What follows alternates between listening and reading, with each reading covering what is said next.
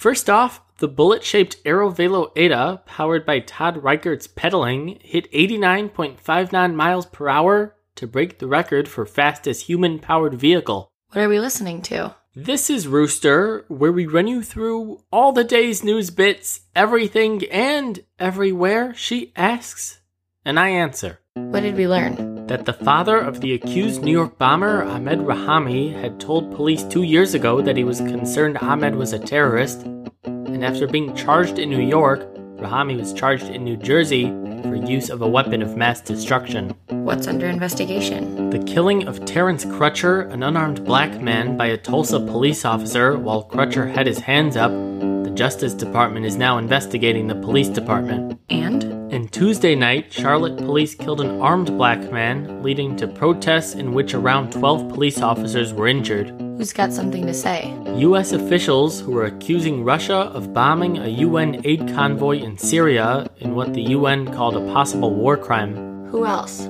President Obama, he delivered his final speech to the UN General Assembly, and he discouraged countries from closing themselves off from the world, and he spoke against the strongman style of leadership. Did something sad happen? Yeah, there were 2 serious bus crashes in India this week. At least 29 were killed, including 17 children. What else? The death toll from protests in the Democratic Republic of Congo reached 44, with people rioting against the power of President Joseph Kabila. 2 were killed when the headquarters of the main opposition party was torched.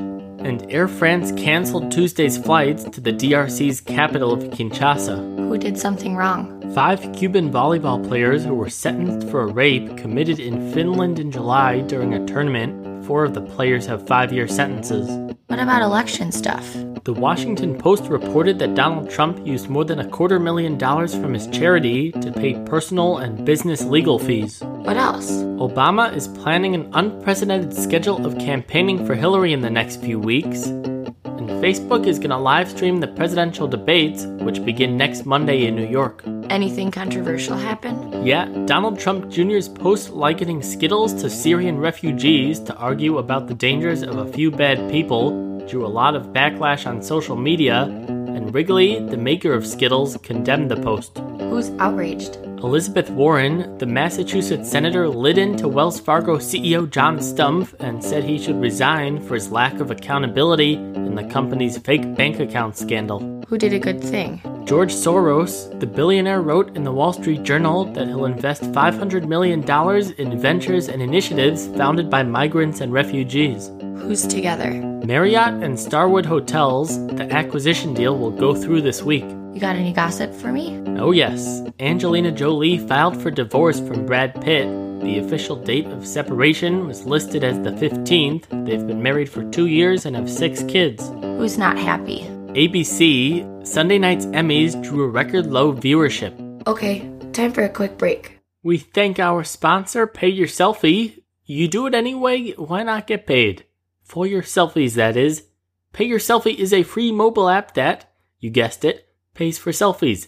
Download it from the App Store or Google Play and complete hilarious tasks that refresh each week. When your piggy bank reaches $20, cash out and start all over again. Get creative and prove that your selfie game is untouchable. Take selfie, get paid, pay your selfie.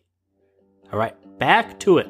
What's going on with the technologies? Instagram rolled out its drafts feature, allowing you to leave the app and then return later to complete your masterpiece. What else? Tinder is going to let you connect Spotify to your profile so you can show off your music interests. And Microsoft is putting out the Nokia 216, a non-smartphone and likely the last Nokia that Microsoft will make. Who's in big trouble? A Milwaukee cop who was drunk driving and rear-ended a police cruiser. Who else? A substitute bus driver in Philadelphia who dropped a first grader off 9 miles from her house. What was uncomfortable?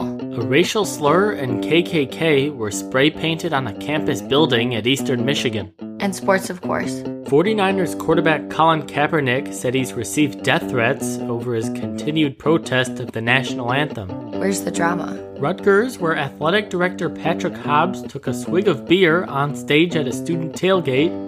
The tailgate was subsequently shut down over safety concerns. Who did a nice job? David Ortiz, the Red Sox slugger, hit his 36th home run, breaking Dave Kingman's record for most in the final season of a player's career. Who else? Jose Altuve, the Astros second baseman, reached 200 hits for the third straight season. Who's feeling good? New York Yankees ownership, not about the team's playoff chances, but that it got approval to refinance $1 billion in bonds used to build the new stadium. Who has beef? Manchester City manager Pep Guardiola and the agent of Yaya Toure, Dimitri Saluk.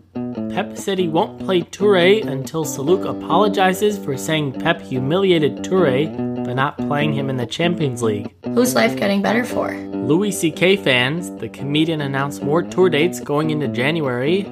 And just 3 episodes into season 1, Donald Glover's Atlanta was renewed for a second season by FX. Who's in our thoughts? Curtis Hanson, the director of LA Confidential and 8 Mile, died at 71. What are we about to see? Some novelty menu items at McDonald's, including a pesto mozzarella melt, truffle bacon cheeseburgers, and bacon truffle fries. Is that it?